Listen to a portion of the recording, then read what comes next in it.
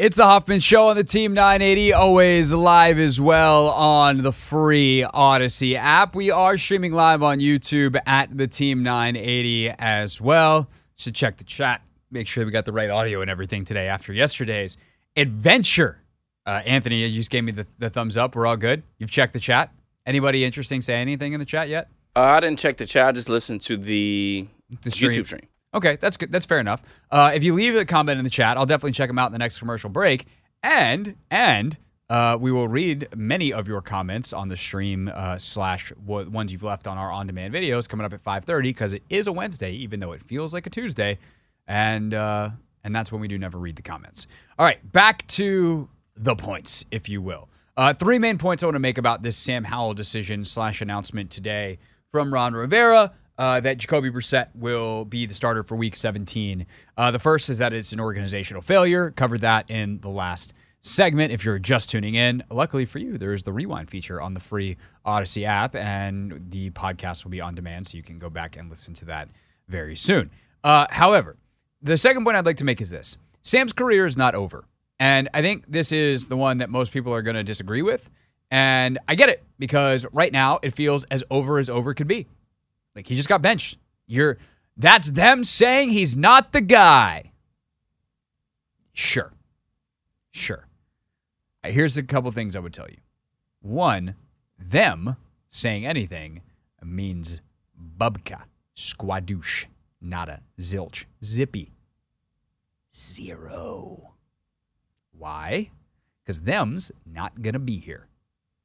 And I could 100% see Ben Johnson, Frank Smith, Bobby Slowick, one of these offensive coaches who have played with quarterbacks on the up, not the elites, not the Patrick Mahomes of the world, watching the game tape, seeing Sam Howell do the high-level stuff that he did earlier in the year, watching him deteriorate, watching the game plan, watching how often he was dropped back, watching some of the offensive line play, watching some of the mental mistakes the offensive line has made, watching how undetailed some of the stuff that has happened here is, and simply going, this is ridiculous. I cannot believe they tried to play offense this way. This kid has something, and I know how to get it out of him.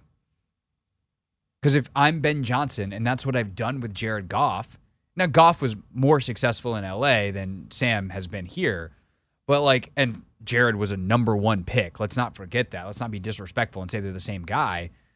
Or if I'm Canellis down in Tampa, and maybe the best comparison to anyone for Sam is Baker Mayfield, and I'm Dave Canellis down as the offensive coordinator in Tampa, and I'm like, I know what to do with this kid.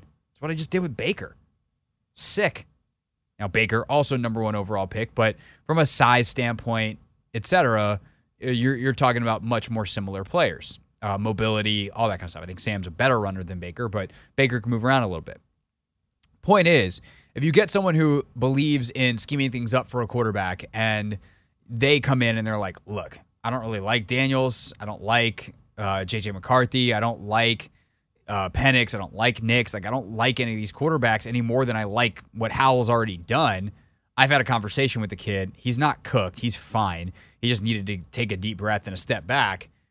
I know how to actually insulate him. I know how to incubate him. And by the way, I'm going to get way better talent around him because I'm going to take Marvin Harrison Jr.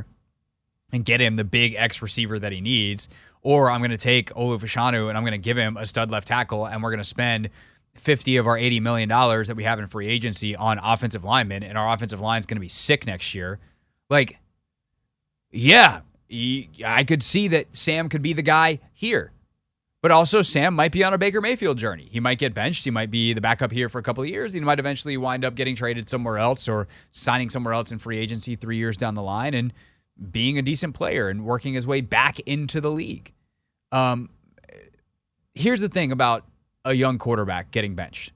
There is tremendous precedent for guys bouncing in and out of a lineup and ultimately not becoming Patrick Mahomes. Like, Patrick Mahomes is Patrick Mahomes. That was preordained.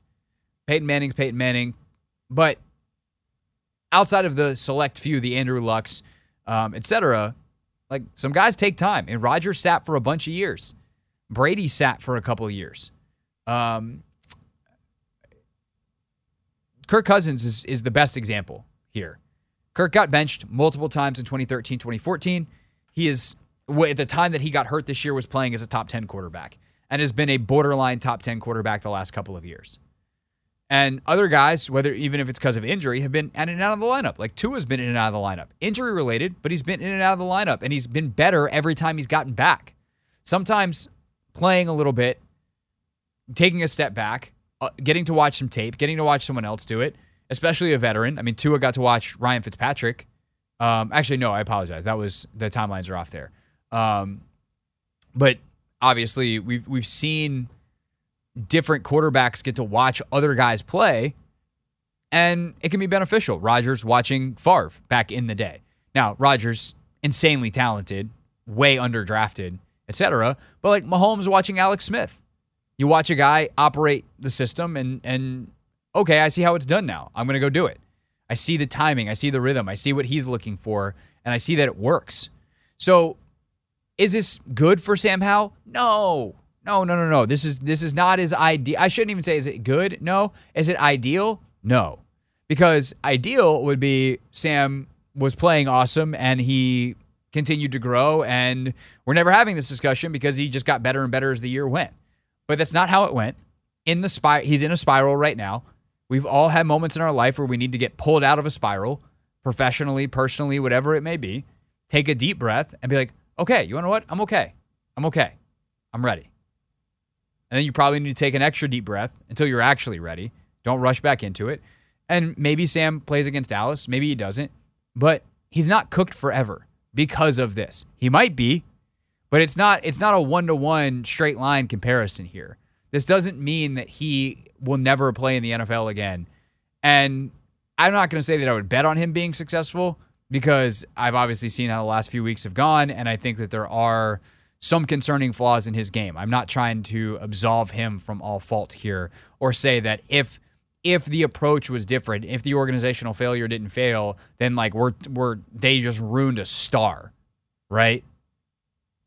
But we definitely didn't maximize his chances of success here. Or we definitely didn't see, I'm not going to say we didn't because I didn't have anything to do with it. We didn't see his chances of success maximized here. And within there is still a football player that's done a lot of high-level stuff at a very young age, is still very young and has a long career in front of him and seems to have a great head on his shoulders. So it doesn't mean that he's done. It doesn't mean that he's done here. And that leads to point number 3, which is the future calculation still hasn't changed. We are still at a place where you have to look at quarterback, which is where they've been all along. What's changed is the numbers in the equation. So I guess in that way, the calculation has changed. The equation hasn't changed. If you don't like any of the quarterbacks when you're on the board and you love a non-quarterback, you should take the non-quarterback. And that's the most unpopular opinion in town right now. And I don't really care. I don't do this for popular opinions. I do this because I want to try to say smart stuff. And I think that's my job, is to try to give you my honest opinion based off of years of reporting and talking to smart people and watching the league and understanding how it works. There are multiple ways to do this, and I think that's maybe the more important point, right? A couple of years ago, Detroit had some just choices to make in terms of who they took. They took Penei Sewell. It has totally worked out for them. They traded for Goff. That's how they got their quarterback.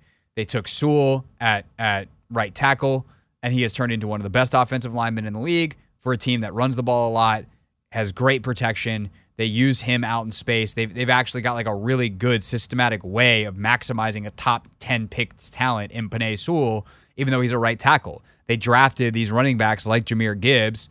They signed guys like David Montgomery, and they get them out in space behind Penei Sewell. They're like, we have a star, even though he's a tackle. How do we use him? In the way that at times Trent Williams was used here and how Trent is used out in San Francisco by Kyle. So if you think Olu Fashanu is that damn good and you don't like the quarterback that is available to you, then you should take the left tackle. Or you should, yes, Cincinnati also had Joe Burrow, but a huge game changer for them was Jamar Chase. taking the wide receiver worked out. It can be that way. And then because you have the Bears pick at the top of the second round, you could probably very easily trade into the back end of the first, or you can probably very easily get up to the top of the second if you're not going to be sitting there pretty naturally, and maybe Penix or Nix falls to you. And you get your quarterback that way in the second round, and you have a Hall of Fame level player that you took at the top of the first. So you don't have to just take the next best quarterback on the board at 3 or 4 or 5, whatever they wind up, 2 even. If you don't, and it's up to the next group to evaluate what they think Howell is, what they think the other quarterbacks are, and what they think the non-quarterbacks are. And that hasn't changed. I think this conversation, I know that's not exactly the sexiest take, and I think obviously over the next couple of months, we will all form our opinions on all of those players. We'll go back and we'll watch more of Howell with a different lens, like more of a critical eye, not an optimistic one, projecting towards the future. We will watch more with like where are the red flags that we may have missed. And do we think that those red flags are things that now with the benefit of hindsight are perma red flags that will never change?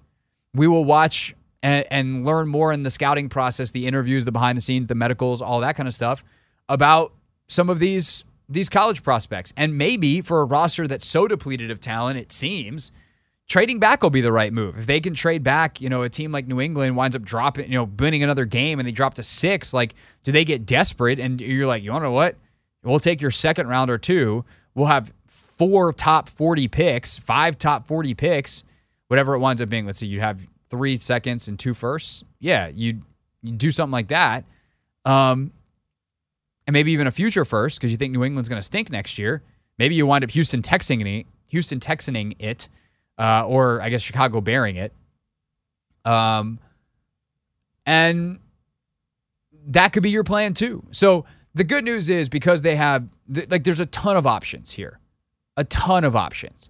And obviously it's going to depend on what happens. If Chicago sticks with Fields and Arizona sticks with Murray, and neither of them somehow trade their picks, like could Caleb Williams fall to you? Maybe. Or if you only have to move up 1 spot versus 2, for Williams, like that could be amazing. So there's plenty of potential opportunities here. And I think that's the exciting thing. They've got the resources to make stuff happen. But making this move now was about now. It was about making sure that Sam Howell didn't continue to spiral to a place that it was irredeemable. And hopefully he's not already there. Maybe he is. Maybe we're already too far down the rabbit hole. But this was, it's Ron Rivera playing arsonist fireman. He's cleaning up his own mess. And so he doesn't really get credit in that way for it. However, this was the only logical move today based off of all the things that I've talked about. It's the Hoffman Show. We're on the Team 980. We're always live as well on the free Odyssey app. When we get back, we will take your calls, 301-230-0980. A vibe check on a Wednesday. How do you feel about the quarterback decision? Talking to you next on the Team 980.